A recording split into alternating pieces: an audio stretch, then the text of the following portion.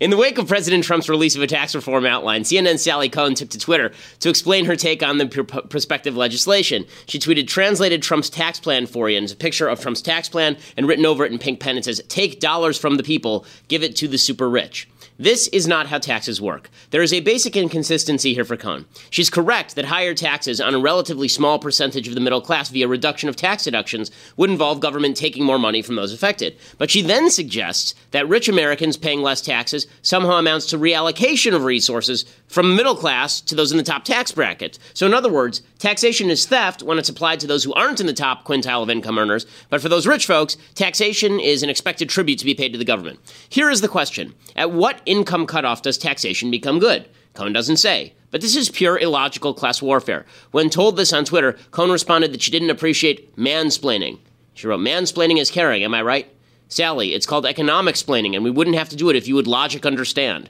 Cohn also ignores the fact that the rich pay the overwhelming majority of net taxes in the United States. According to the Tax Foundation, in 2014, 35% of Americans paid no income tax. Those earning more than $250,000 paid 55% of the entire income tax burden. The top 20% of earners paid 84% of all income tax, according to the Tax Policy Center. According to the CBO, the Congressional Budget Office report on distribution of taxes in 2013, the top 1% of households paid 34% of their income to federal taxes. The middle 20% paid just 12.8%. The top quintile of income households paid an average of $57,700 into federal tax coffers in 2013 when you include any wealth transfers they were paid by the federal government. The fourth highest quintile paid $2,600. The middle quintile made $7,800 from the feds, and the second lowest quintile made $12,000. The lowest quintile made $8,800. Bottom line, according to the American Enterprise Institute, the highest income quintile is financing 96% of the entire system of transfer payments to the bottom 60% and funding the operation of the federal government. So no, the rich aren't undertaxed. They're paying for the whole operation. We actually have the most progressive federal tax system among all OECD 24 countries. But keep banging that drum, Sally. I'm Ben Shapiro. This is The Ben Shapiro Show. So after that auspicious start, we'll jump right in just a second, talking about what's going on with Ann Coulter and the rise of fascism in the United States. I feel like I have a particularly good window on this since I've actually been at the center of some of these Camp It riot-type event. But first, I want to say thank you to our sponsors over at Lyft. So, if you are looking for a ride-sharing app, if you are looking for a way to get from point A to point B in the safest and cleanest possible fashion, Lyft is the app that does it. So, as I've said many times on the program before, my wife comes back very often, very late at night from working as a doctor. She is a beautiful young woman, and I would not want a creeper driving her around. That is why she uses Lyft. Lyft checks the drivers through this long security check. They check the cars. All the cars have to be relatively new, so you're not going to get some weirdo driving up in a clunker from 1987, some rape van from 1987. You're not going to get that with Lyft. They're the people that I trust to drive my wife around, that are the people that she trusts to drive her around. I use Lyft everywhere, and there's a reason for that. It's because they're the best. Right now, Lyft is offering our listeners a special deal for new users. You get 3 free rides up to $10 each. That's a $30 value when you enter promo code Shapiro. So you download the free Lyft app and make sure you enter that promo code Shapiro in the payment section. And you'll start with 3 free rides up to $10 each, up to a $30 value. Again, that's promo code Shapiro, promo code Shapiro. Again, they are the safest, they are the best, they are the cleanest. And you can tip people in the app, so they also have the happiest drivers, which means that you're less likely to get a ticked off guy who wants to beat you up because he's angry at the wages that he's been making. So Lyft is the best way to travel. Make sure that you go to Lyft and then use that promo code Shapiro in the payment section. Okay, so the big issue of the day, obviously, is what's been happening in Berkeley. So a couple of points you made about this right off the bat. First off, Ann does not have any obligation to go to Berkeley. So if I were Ann Coulter, would I go to Berkeley? Maybe. I would seriously consider it, but I would also consider the possibility that I wouldn't actually want to be shot in the face. And that's the problem here, is that, I've been at the center of some of these incidents, but Antifa, which is now prominent in Berkeley, they actually engage in physical violence. We've had on 2 guests in the last week talking about the sort of violence they engage in. We had on Bay Stickman and we had on Lauren Southern talking about the violence that is now occurring in Berkeley with Antifa at the head of it. That is a different thing than a lot of these students. So we had a lot of students who made trouble when I was at Cal State Los Angeles. There was a near riot there. Some people got beat up in the crowd, but it wasn't anything like what you're seeing at Berkeley with the blood flowing and people throwing sticks of dynamite and such into the crowd. That's a new thing.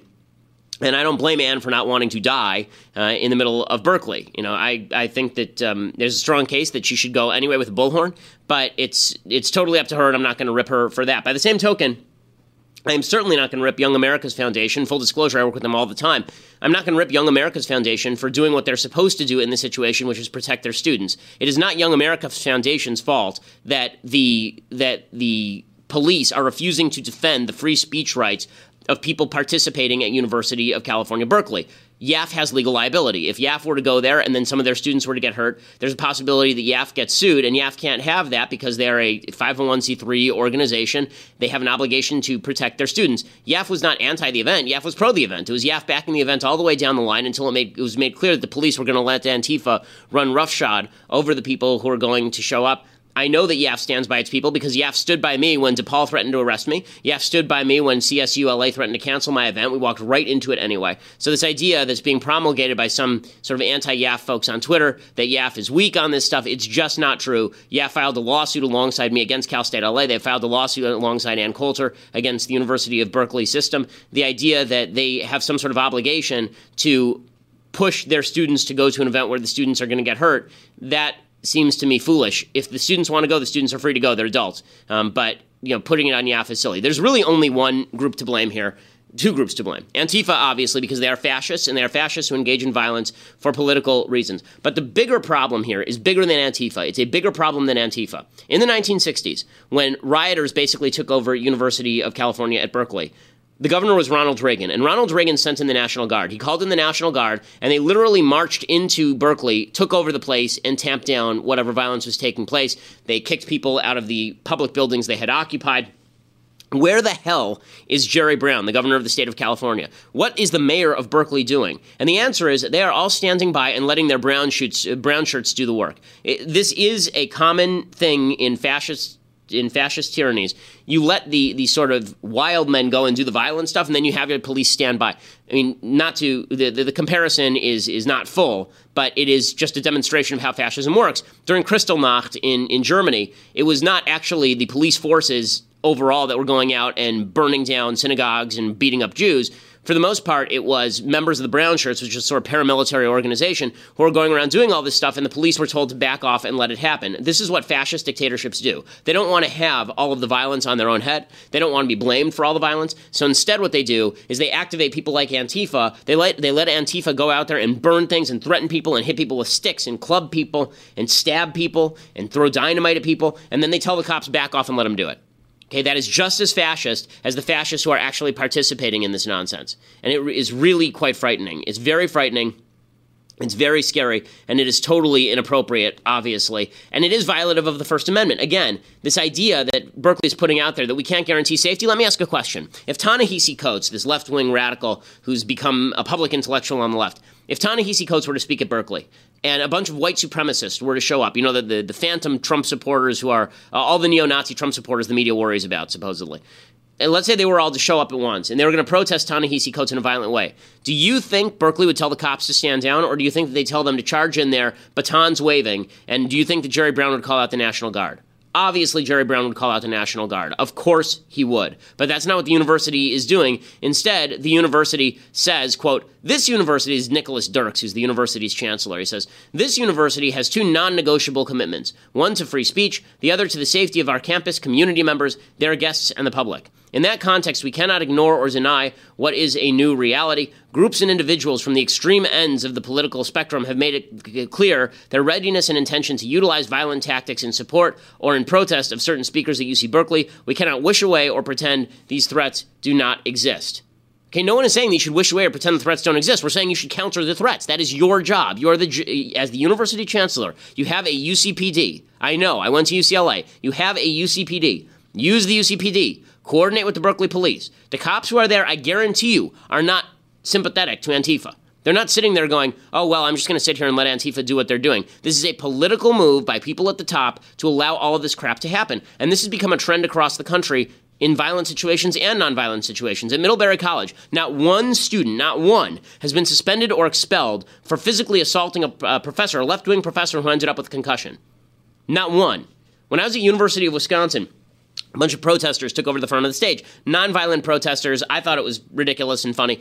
But They held up the entire thing for like 20 minutes. And I said to the cops, why don't you just move them out? They don't have a right to do this. Why don't you just move them on out? And they said, well, we've been told by the administration that if we move these people out, we will also have to shut down the event. In other words, it is up to the protesters to be nice people, and if they're not nice people, the cops won't do anything about it.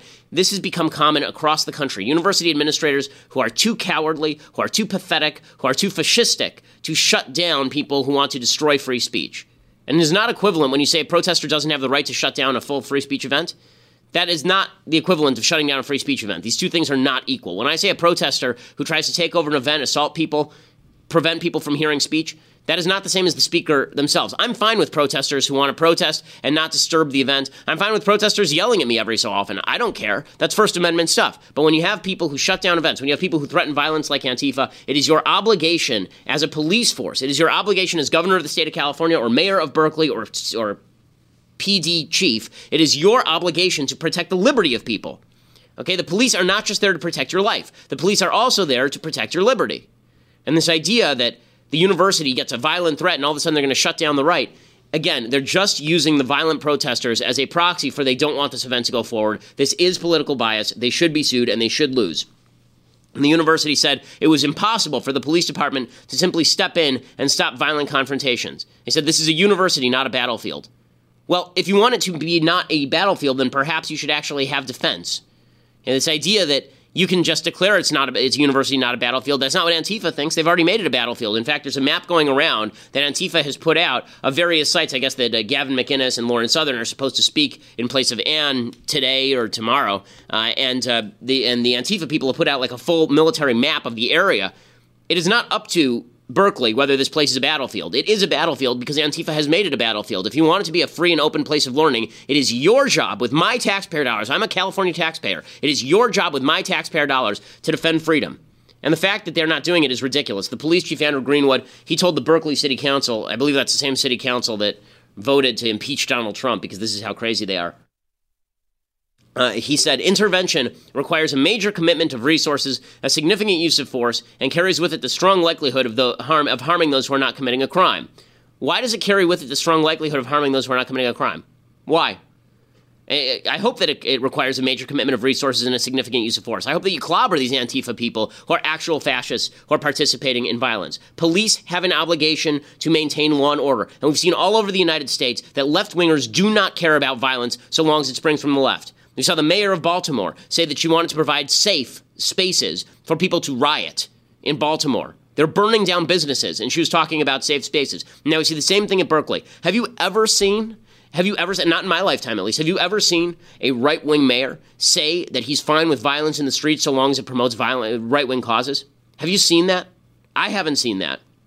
Certainly not in modern history. And yet the left is doing this on a routine basis. The left is doing it over and over and over again. This is an assault on free speech, and everybody, right, left, and center, should be calling it an assault on free speech. It doesn't matter what you think of Ann Coulter. That's completely irrelevant. But according to the left, all that matters is that they don't like Ann Coulter. So Bob Beckel, the living troll on Fox News' The Five, he came out and he was ripping on Ann Coulter as though it was Coulter's fault that all this was happening.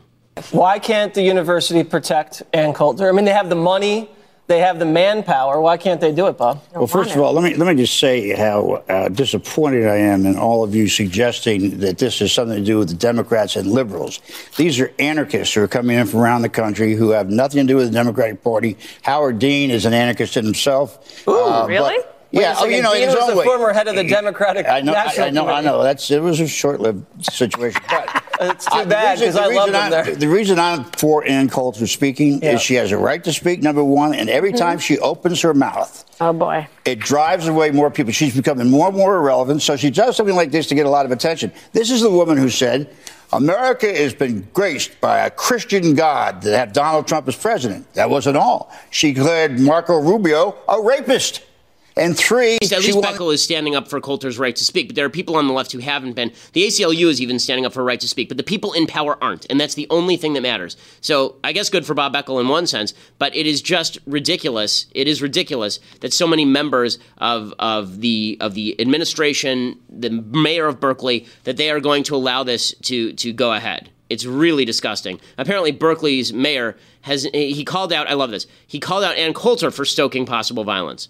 So Mayor Jesse Eriguin, I don't know how to pronounce his name, he said, Berkeley's about the free exchange of ideas, but that's not what's happening. So I think going forward, we are going to need to have a more visible police presence at these incidents and intervene. You think? You think, you idiot? But he blamed Ann Coulter for all of this. He said that it's Ann Coulter and Milo who are causing this. Again, this is the same argument as her skirt was short, therefore she was asking to be raped. It's the exact same argument, and it is truly disgusting. And this had better come under control, or people are going to pay the price with their lives. People are going to get killed. And I hope it's not me, because I'm the one speaking on campus more often than not. So it's really disturbing to me personally. Now, before I go on this, I want to talk about ESPN. I want to talk about Obamacare repeal. I want to talk about taxes and trade and the border. There's a lot to get to today before we get to the mailbag. But before we do that, I want to say thank you to our advertisers over at seeso.com, SEESO.com. So if you are into comedy, if you like comedy, then seeso.com is the place to do it. They have a brand new show out. It's called Hidden America, and it's a mockumentary, basically, travel show making fun of people like Reza Aslan on CNN and all the rest of the Anthony Bourdain. It's a travel show where the places are real, but the people are definitely not. They take you on a comedic journey through America with a travel show parody that has been called a long-awaited gut punch for every Bourdain addict, which is great because I think Anthony Bourdain is ridiculous and silly. So making fun of him sounds like a lot of fun. There are a bunch of other shows that they have as well. They have a lot of original shows. They have shows from Dan Harmon, who's the guy behind Community, which is a really funny show. They have old episodes of all of the late night. They have the entire Monty Python catalog. They have the entire 42 seasons of Saturday Night Live, back when it was good even. They have everything. It is the place for comedy. Seeso.com. They have all the British comedy. They have Kids in the Hall and Parks and Rec.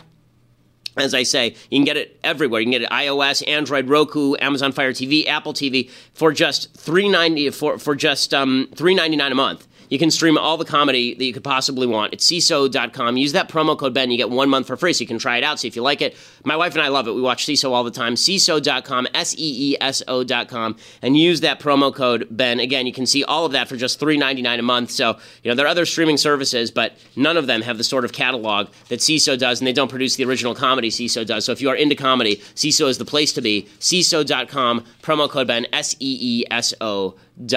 Check it out, and you get 1 month for free. So before we have to go exclusively to dailywire.com for the rest of the show, I want to talk a little bit about what's going on at ESPN. So ESPN fired 100 people yesterday, and there's a lot of big names that they fired yesterday. They fired a bunch of people who I enjoy watching. NFL reporter Ed Werder was fired. NFL analyst Trent Dilfer was fired. MLB writer Jason Stark was fired. The entire NHL reporting team was fired.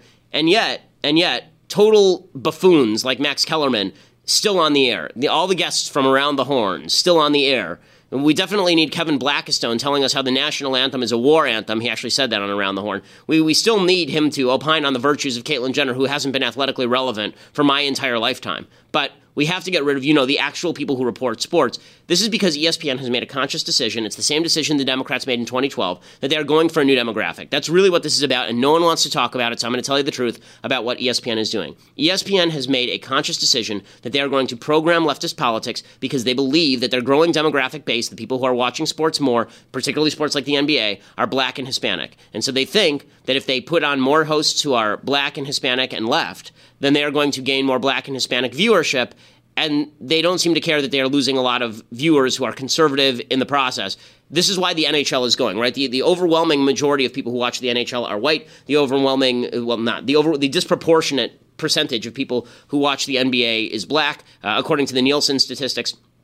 And they've decided that the NBA is more important than the NHL. The NBA is a lot bigger than the NHL, but you don't have to, you could do both. I mean, if you're a sports network, you just cover the highlights and you tell me what I need to know in the news. That's why I used to watch SportsCenter, because it was clever and it was witty and because people were funny. It was back in the day when Keith Olbermann didn't feel the need to talk politics, and it was interesting and fun to watch. I used to get up at 6 o'clock in the morning when I was a kid to watch SportsCenter every morning. Every morning I'd get up at 6 a.m. to watch SportsCenter because that's how much I loved ESPN and that's how much I loved SportsCenter. And they've decided to absolutely destroy it. They've decided it's more important to hire Jameel Hill and Michael Smith for $1 million a year in order to babble about Donald Trump than it is to actually have reporters like, as I say, Jason Stark, who's a fantastic reporter for Major League Baseball. It's really terrible. ESPN's public editor said that the network would continue to push politics. They said, the desire to throw a boundary between sports culture and politics is a fool's errand. The volume of non-sports content within ESPN's empire has increased significantly in recent years. Some of that has been driven by the athletes ESPN covers, who have in recent years begun to speak more forcefully about societal and political issues. You want to know why they're doing that? Because ESPN covers them when they do it. So to pretend that it's the athletes who just suddenly decided to speak politically is nonsense. Athletes were speaking politically 30 years ago, as this guy, as he acknowledges. The difference is that ESPN has now decided to make socially active athletes the heroes of their little morality plays. And there are those of us, like me, who just want to watch the baseball. All I want to do is watch MLB Network now. I'd rather watch MLB Network and watch Kevin Millar talk about nonsense about baseball than if I want to watch politics, I'll watch politics. If I want to watch baseball, I'll watch baseball. I don't need your take on Caitlyn Jenner's heroism and transgenderism in the Olympics. I don't need it. Okay, and this idea that ESPN is just going to keep preaching politics, good. I hope everyone keeps cutting the cable. I hope that people keep tuning out. There are two ways that ESPN makes money. One way is from cable subscription fees. The other way is from advertising. Their ratings have been plummeting. They should plummet. People are cutting the cord because the technology is changing and no one feels the need to subscribe to cable anymore. I used to subscribe to cable specifically for ESPN. And I'm going to unsubscribe from cable this week because there's nothing for me to watch on ESPN anymore because I have nothing to watch on ESPN. On the day before, they cut 100 of these reporters. On the day before they did that, they ran a piece on ESPN.com titled 5 Poets on the New Feminism. On ESPN.com. You think I want to read 5 poets on the new feminism? I won't even read it if it appears at Jezebel. I'm not going to read it if it appears at Everyday Feminism. And I love Everyday Feminism because it's hilarious. But I'm certainly not going to read it if it appears at ESPN.com. Again, the left has infused every aspect of culture with politics, and they shouldn't be surprised when the backlash is to infuse politics with culture, which is one of the reasons that Donald Trump is the president of the United States. Well, I want to talk a little bit more about all of that, and then I want to get to the politics of the day, Obamacare repeal and taxes and trade and the border. I'll get to all of that plus the mailbag, but you have to go over to dailywire.com for that. You can subscribe for $8 a month over at dailywire.com. Become an annual subscriber, and you get a free copy of Jeremy Boring's The Arroyo, fictional film set on the southern border action story, kind of a newfangled Western set on the southern border about the property of a rancher being used as a thoroughfare for trafficking drugs and human beings. It's basically why we need the Trump wall, the movie. So go check out The Arroyo, but you do that by becoming an annual subscriber over at Daily Wire, or you can subscribe over at Apple Podcasts, iTunes, SoundCloud, and when you do, make sure that you leave us a rating, make sure that you leave us a comment. We always appreciate it, and we are the largest conservative podcast in the nation.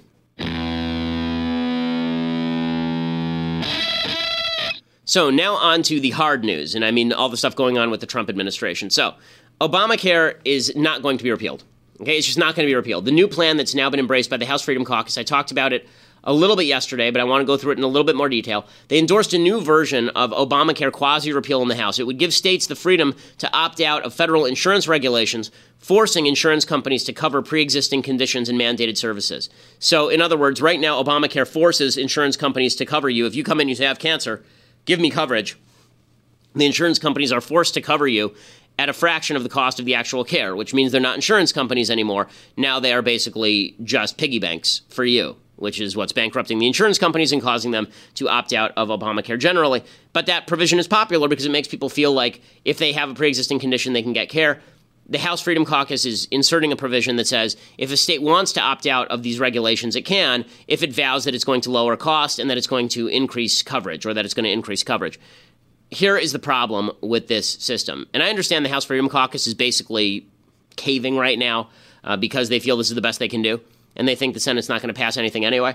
I get all of that, but it's not really going to repeal Obamacare. It leaves all the regulations in place. And let's say you're a governor of a deep red state. Obamacare's been the law of the land there, and premiums have risen because of Obamacare, and you were tough enough not to accept the Medicaid reimbursements for expansion that the federal government offered. Now, let's say that you take the House Freedom Caucus's offer and you get rid of the Obamacare regulations and go back to the way the system was before. So costs drop because now the insurance companies are not forced into the system. Well, the truth is that most of these insurance companies have already dropped out in your state, so the cost probably wouldn't drop all that much. And some people are going to lose their insurance because of the pre-existing conditions coverage, and you don't have the Obamacare Medicaid subsidies to pick up the slack.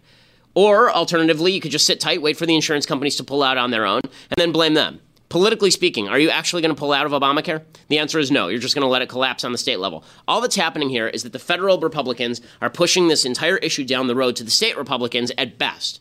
But they're not really even doing that. They're basically acknowledging that Obamacare is here to stay, and the reason it's here to stay is because Republicans bought into the basic idiotic premise that the government has a role in healthcare. The government does not have a role in healthcare. Once you buy into the idea the government has a role in healthcare, you're going to either need to mandate that people buy coverage, you're either going to need to increase the subsidies tremendously, or you're going to need to get ready for rationed care. Those are the three options that are available, and none of them are palatable, but all of them are more palatable, apparently even to Republicans, than just repealing the damn thing. So all this talk about Obamacare repeal ain't going to happen. The real reason Republicans are now pushing Obamacare repeal is not because they want to repeal Obamacare. It's because they want what Paul Ryan is doing with the Medicaid block grant change, which, granted, is a difference. I mean, the need-based Medicaid program is a disaster for the federal budget, but it's a budgetary issue. The whole goal here by Paul Ryan is ram through this health care vote, and then you're lowering the expected deficit by like $1 trillion over the next 10 years, and then you can apply that $1 trillion to the tax reform bill, because basically the way this works procedurally right now is that normally it takes 60 votes in the Senate to pass anything over a Democratic filibuster. Republicans only have 52 votes in the Senate. So what do? They have a process that's called reconciliation. Reconciliation allows you to pass a bill with 51 votes so long as that bill does not increase the deficit, right? And that's one of the provisions. It can't increase the deficit. And it also has to be on topic. So it can't increase the deficit, and it has to be on the topic of some other legislation that has already passed. So when it comes to tax reform, if you want to pass Trump's big tax package, this which we'll talk about in a second, if you want to pass that thing, then with 51 votes, you need it not to increase the deficit. However, tax cuts in the short term increase the deficit. Over the long run, maybe you have economic growth that makes up for it, but in the short run, it increases the deficit. So you're not going to be able to pass it with 51 votes. So what you do instead is you decrease the deficit with the block grant Medicaid program in the health reform bill, and then you apply those savings to the tax reform bill. That's sort of what Republicans are trying to do here. I don't think it's going to work. Which brings us to taxes. So Donald Trump, Steve Mnuchin, who is the Treasury Secretary, he has come out and he has said that we are going to put forward this Trump tax plan. They're doing it before the 100-day mark, but the tax plan itself is not particularly detailed. Listen, if it were to pass, that would be great. If it were to pass, it would be awesome, because what he's talking about is getting rid of the vast majority of tax brackets, turning it into three different tax brackets. I think it's 35%, 20%, 12%. He wants to get rid of a lot of the tax deductions, except for mortgage deductions, which will remain. That's good, because the government really shouldn't be picking and choosing which spending is better and which spending is worse. He wants to lower the corporate tax rate to 15%. Truth is, as Kevin Williamson says, we should lower it to 0% so long as we're going for it. It is ridiculous that a corporation pays taxes and then it disperses the profits to its employees, basically, by paying them wages, and then the people pay taxes on their wage. Basically, they're being taxed twice. Corporate income tax should go away forthwith. But nonetheless, the fact is that the fact is that this would be a very, very good plan, and it would be worthwhile for it to pass. It is not super detailed. Chuck Todd points that out on MSNBC. Now, we haven't even touched the optics of having two Wall Street financiers, both Cohn and Mnuchin, come from Goldman Sachs, rolling out a plan ostensibly designed for the middle class. Bottom line, a plan that cuts a lot of taxes for the wealthy, that's spearheaded by Wall Street titans, appears to be another dramatic departure from Mr. Trump's campaign rhetoric. Do you believe in raising taxes on the wealthy? I do, including myself. I do. Wall Street has caused tremendous problems for us. We're going to tax Wall Street. I know the guys at Goldman Sachs. They have total control over him. Just like they have total control over Hillary Clinton. They have total. But they have no control. They have no control over Donald Trump. All right. That's the thing with Trump. There's always something from the campaign you can bring back. And then there is something from the campaign you can bring back, because he said a lot of things that didn't make a lot of sense during the campaign and that were ignored by a lot of people. But listen, if the policy that comes out is a better policy than what he was proposing on the campaign trail, good. I will say one thing about the media that is insane. They're trying to claim that the reason that Trump is now pushing this tax plan, which, by the way, is the same tax plan he's had on his website for 6 months with no additional detail, in fact, less detail than there was on his website. The idea that he is trying to push this for his own financial benefit is just idiotic. The idea of trying to change the entire financial system in the United States for his own financial benefit. The dude is very wealthy. He didn't have to work a day in his life before. He certainly is not going to have to work a day in his life after he's president of the United States. It's just silly, but the media are trying to look for some sort of corruption angle that doesn't exist. Hopefully Trump will be able to put forward some sort of tax reform plan that is workable. We will find out.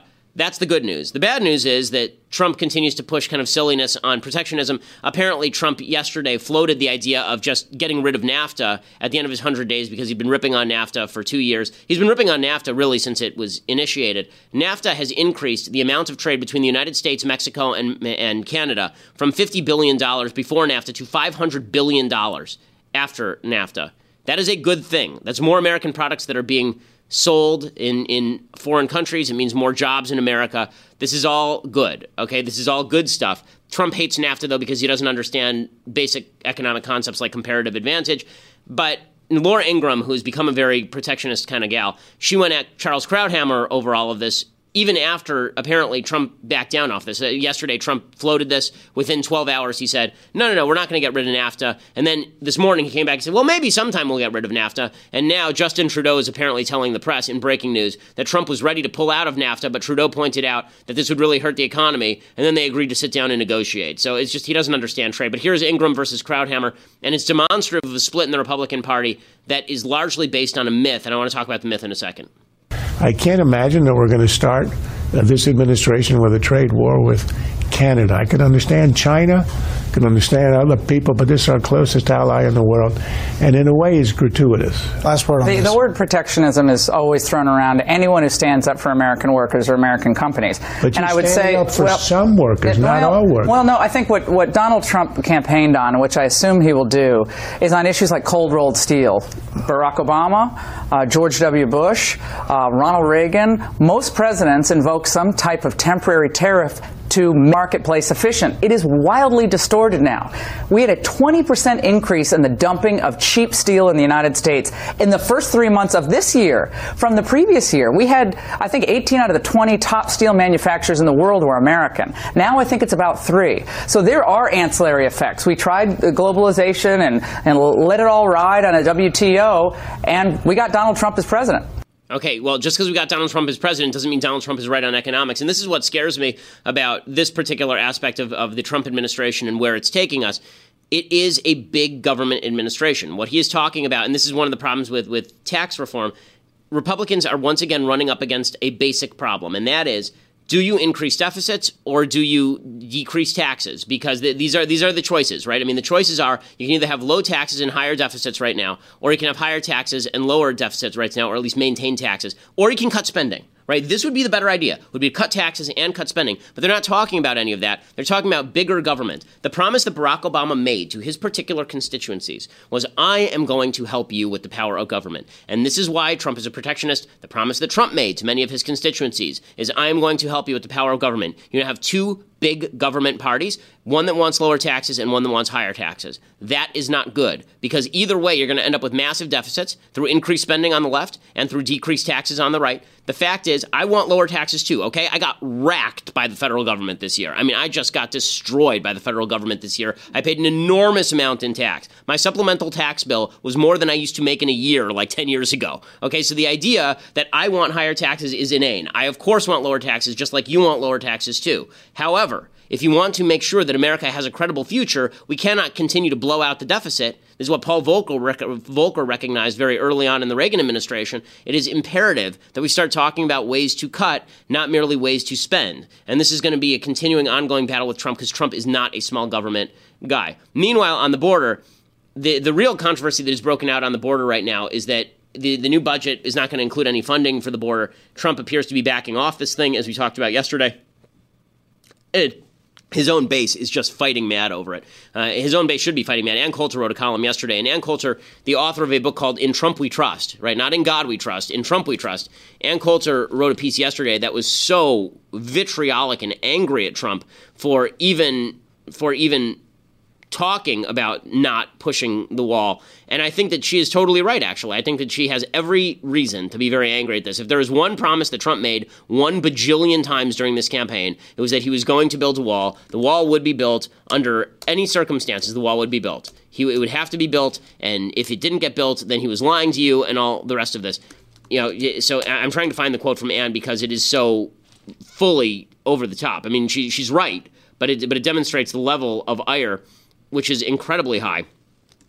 She says in this column, she talks about how basically he will be worse. It'll be the worst broken promise in the history of American political discourse, is basically what Ann Coulter says. So, I think that is true. Even the head of the RNC is pointing this out now. Here is what Ann just wrote. This is over at Breitbart.com. She said, building a wall is not only Trump's constitutional duty, it is also massively popular. She says, no politician wants to have to explain a vote against the wall. What Democrats want is for Trump to be stuck explaining why he didn't build the wall. Then it will be a bloodbath. Not only Trump, but also the entire GOP is dead if he doesn't build a wall. Republicans will be wiped out in the midterms. Democrats will have a 300-seat House majority. Trump will have to come up with an excuse for why he's not running for re-election. The New York Times and MSNBC are not going to say, we are so impressed with his growth in office, we're going to drop all that nonsense about Russia and endorse the Republican ticket. No, at that point, Trump will be the worst of everything. No one voted for Trump because of the Access Hollywood tape. They voted for him because of his issues, most prominently his promise to build a big, beautiful wall. And who's going to pay for it? Mexico. You can't say that at every campaign rally for 18 months and then not build a wall.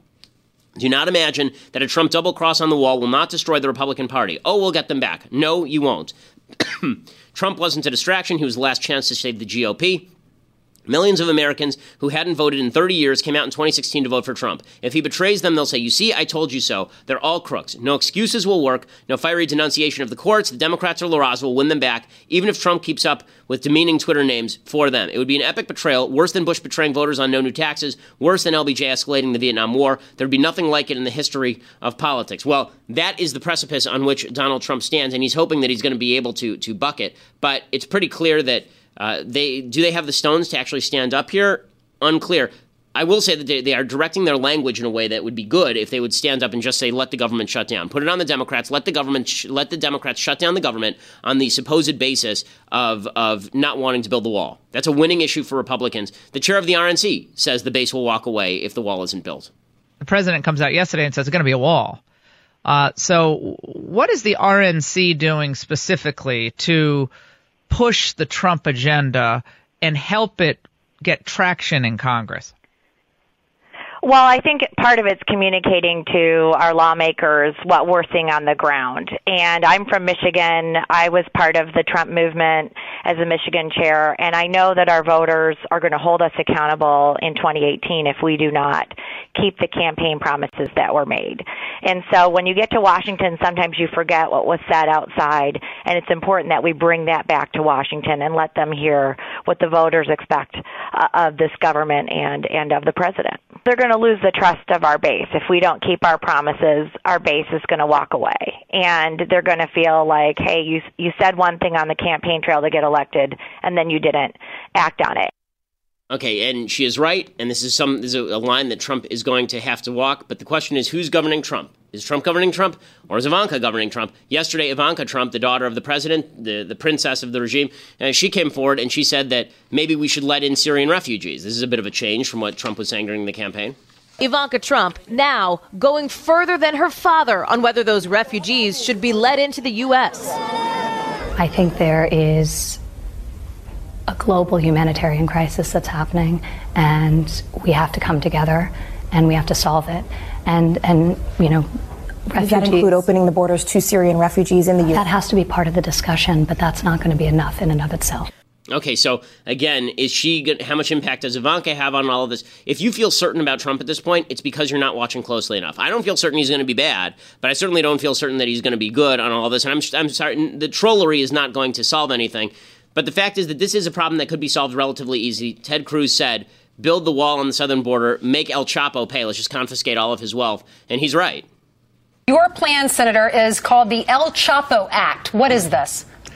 Well, as you know, the Democrats are threatening a government shutdown because they're so opposed to building a wall. They're so opposed to finally securing our border. And so I've been trying to think about how can we get this done? How can we build the wall even in the face of Democratic obstruction? And so yesterday I filed the El Chapo Act that provides that if El Chapo is convicted, the famed Mexican drug lord, the estimates are that his criminal fortune is roughly worth about $14 billion. Wow. Now, coincidentally, the estimates for the cost to build a wall range from $14 to $20 billion. And so my legislation provides that if those assets are forfeited, those assets from El Chapo will go directly to building a wall and to securing the border. That sounds like a pretty good bill to me, and I don't see what the problem is there. Okay, time for some things I like, and then a thing that I hate. Okay, so things I like. We've been doing kind of lesser-known great works from terrific composers. I'll get to that in just a second. But first, I want to say thank you to our new sponsors over at Beachbody. So I travel a lot, and I also exercise a lot, as you can tell from this rocking body that everybody in the studio knew I was going to talk about today because of this ad. But I work out incessantly. In fact, I have worked out with a personal trainer. It is now Thursday. I've worked out with a personal trainer 4 times this week. Boom! But I also, when I'm on the road, I can't bring my personal trainer with me on the road, and that's why I have Beachbody On Demand. It is the total solution for health, fitness, and weight cost. Members get convenient access to over $6,000 worth of the most effective fitness and nutrition programs ever created from world-class super trainers. I was actually using Beachbody with my wife years ago before I even knew that we were going to be advertised with them. Right now, if you text Shapiro to 303030, text Shapiro to 303030, you get a free 30-day membership over at Beachbody. You get free run of their health, fitness, and weight loss programs. I'm in really good shape, but in order to keep in really good shape, I definitely have to use Beachbody while I'm on the road. They have all the videos that you can work out in your hotel room with. They have all of the weight loss guides that you could possibly want. They are the people who originally created like the P90 and the P90X. They are the best in the business, the Beachbody folks, and they're the people who are going to make sure that if you don't have time to run to the gym, if you don't have time to, you don't have the money for a personal trainer, you get a subscription to Beachbody On Demand, and that is going to ensure that you're in fantastic shape. You get a 30-day free membership right now if you text Shapiro to 303030. You get a full 30 days of access to the entire platform for free. And they also have a brand new first-of-its-kind cooking show for healthy weight loss and portion control. It's called Fixate, and that'll teach you how to cook healthy, delicious, and simple recipes for you and your family. If you need to lose weight, if you just want to get in better shape, if you just want to live longer, Beachbody is for you. Text Shapiro right now to 303030. Again, they do P90X and Insanity, all the ones that you've seen on TV. That's all Beachbody, and you can have access to all of that when you go to Beachbody. If you text Shapiro to 303030, you get that free 30-day membership right now. Okay, time for some things that I like. So the thing that I like today, I've been doing great composers and the kind of slightly lesser known works. These are not, completely obscure works by great composers, but they are lesser known. This is from the Brahms Second Violin Sonata. I love playing these pieces. My father and I played these pieces all the time. In fact, we played the Brahms First Violin Sonata. I think I mentioned this on the show before. We played it at my bar mitzvah. We were going to play it at my wedding as well. My dad and a friend of his who's a violinist actually played it at my bris, at my Brit Milah, 8 days after I was born. So I have a very warm relationship with the Brahms Violin Sonatas. This is the first movement of the Brahms Second Violin Sonata. We're picking up about 1:20 in.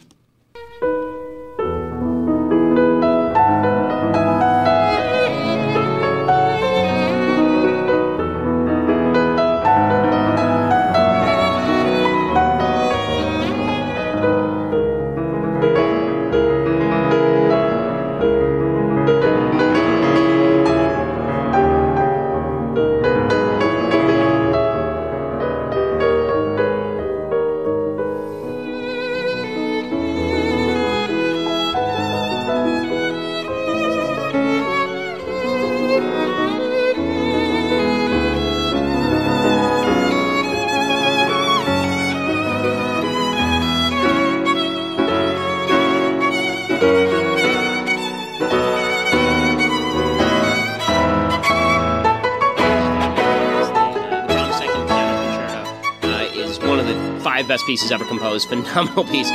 This is his Second Violin Sonata, just beautiful. All three of his violin sonatas are masterpieces. They're gems, and they're really both fun to play if you're good, and they are fun to listen to as well. Obviously, he's thematically beautiful. I mean, this is the secondary theme, right?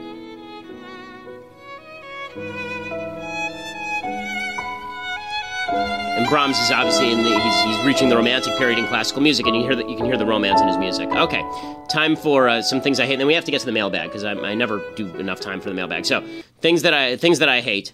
Bill Nye. I mean, he's just been things I hate all week. Is Bill Nye. His new show is a travesty. This is one of the things that was picked up on by a lot of the media from his new show, Bill Nye Saves the World. Spoiler alert: as always, he does not. Here is Bill Nye talking about why you should murder your babies.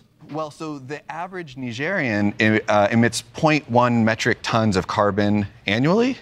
How many does the average American emit? I did that with my coffee this morning. Yeah, 16 metric tons is so what the average 160 times. Yeah, exactly. And so our two kids are way more problematic. The Nigerians with an average 7 children are not the problem when it comes to climate change. So should we have policies that penalize people for having extra kids in the developed world? So I do think that we should at least consider it. Well, at least consider it is like do it. One of the things that we could do that's kind of least policy-ish is we could encourage our culture and our norms to change, right? Okay, so this is so ignorant and stupid, I can't even express how dumb this is. This is dumb for a couple of reasons. One, the idea that it is that we have to kill rich kids in order so that we don't harm the environment, that basically don't have babies so that you won't harm the environment. Who do you think is paying for all of those people in Nigeria to stay alive? Okay, Nigeria is a horribly governed country. It's a garbage country with garbage governance. The reason 7 billion people exist on the planet today is because the power of the first world economy is driving the capacity of people to live on the planet, period. So the idea that millions of people are just going to be fine if there's no next generation, if we hit children of men in the West, but everybody's having tons of babies in the third world, the idea that that's not going to have any impact on global death rates, that it's not going to have any impact on the ability of people to live in the third world is just asinine. Half of the world has been driven out of abject poverty in the last 30 years by the free market. What do you think happens when all the free market people have no babies? We're about to find out in Western Europe, by the way. Western Europe does not produce at replacement rates. I think Italy is now at like 1.2 children per family, which means that in half a century,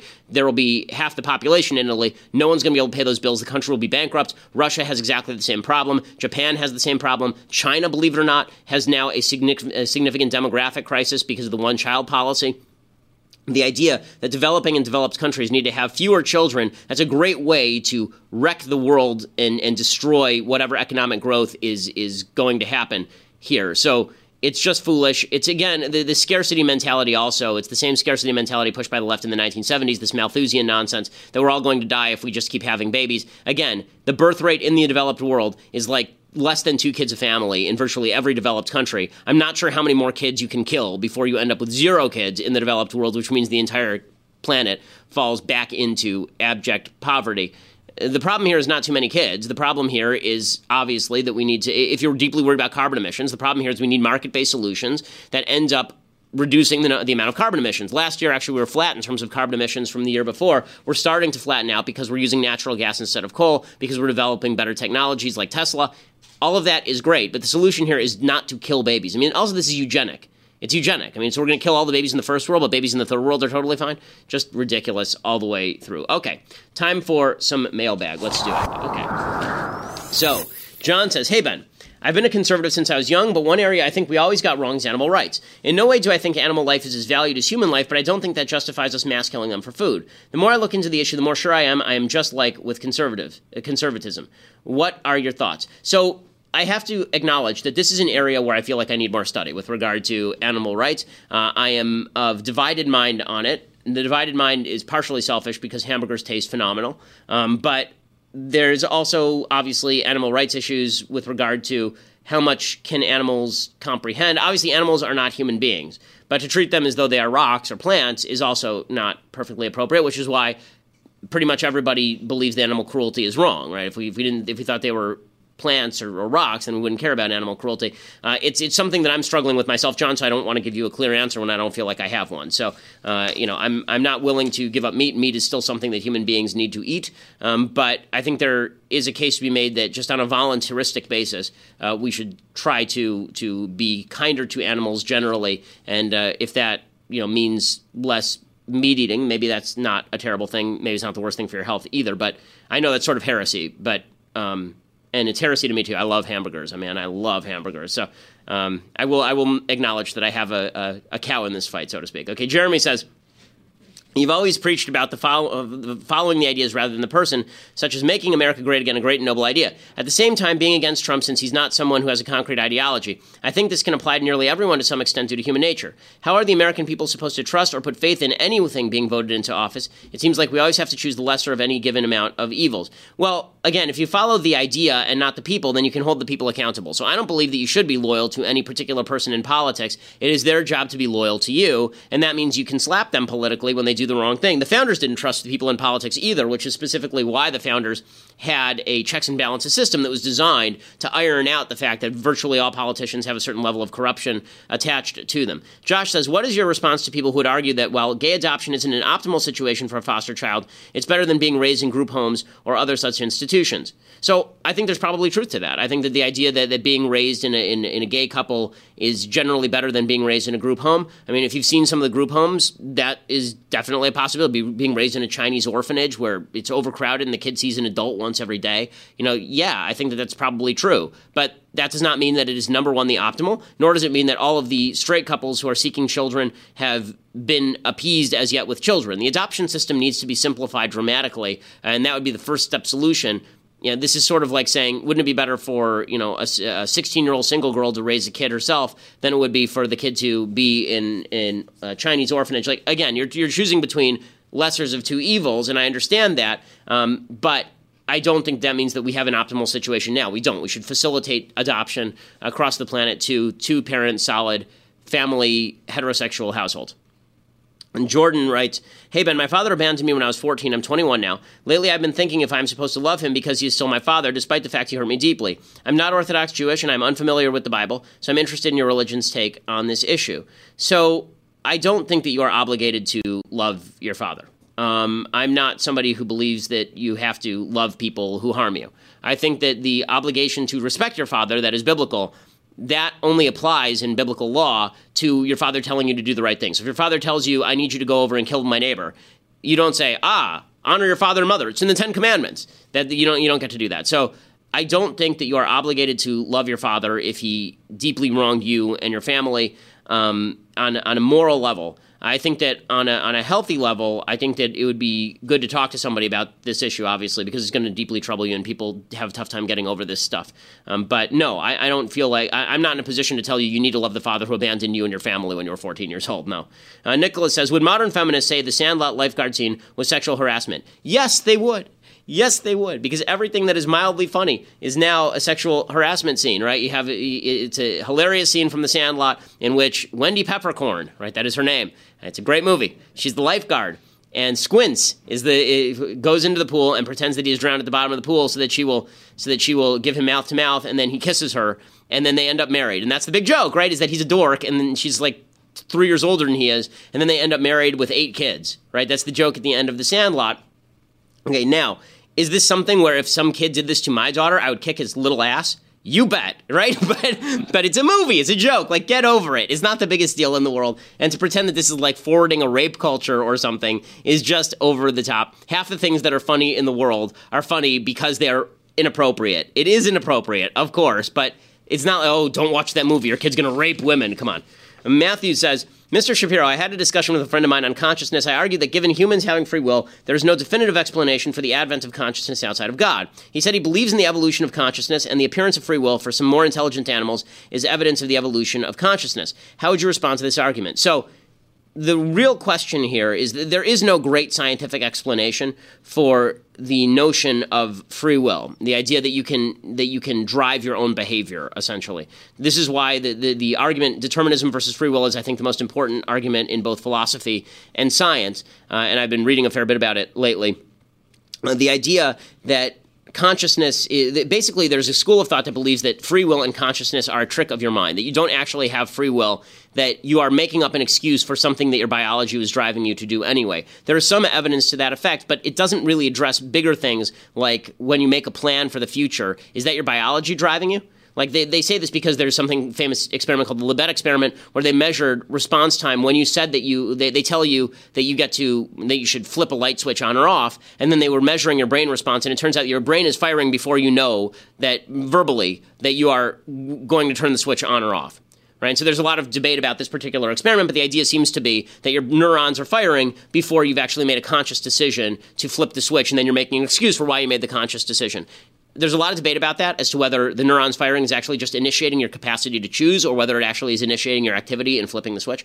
But there is a broader debate also about the extent to which this experiment holds true. Does it hold true for plans that you make 10 years from now? Does it hold true for what you're going to do on a conscious level? If you read Daniel Kahneman's book, Thinking Fast and Slow, he talks about the two types of thought. And the fact is that slow thought tends to be more conscious and more free will based, and fast thought tends to be more instinctive. And by using habit, you can actually turn slow thought into fast thought in some ways. But I do agree that without the presence of a supernatural, it is difficult to explain why human beings are not just basically super complex computers interacting with their environment.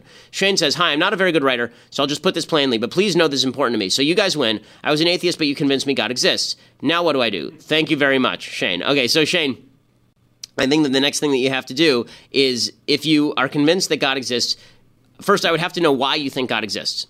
If I know why you think God exists, then we can discuss what God's standards for your behavior are. An involved God? Like, what kind of God are we talking about? Are we talking about a deistic God that set the universe in motion? Are we talking about a God who's deeply involved in your life? A God who sets moral standards and believes in right and wrong? I mean, my normal answer to this is, if you believe God exists, then it is now your job to try and determine what moral standards he wants you to abide by, and then abide by them. And the world would be a better place if we all had a godly moral standard. And I don't mean that all godly moral standards are equal, because obviously they're not. There are lots of religious wars. But the world without a godly moral standard is a pretty dark and evil place. Okay, so that brings us to the end of the week. Please try not to ruin things over the weekend. We're going to start doing Friday shows in the near future, actually. We're going to start going 5 days a week in the near future. So stick around for that. But we will be back on Monday with more fun and games. I'm Ben Shapiro. This is The Ben Shapiro Show.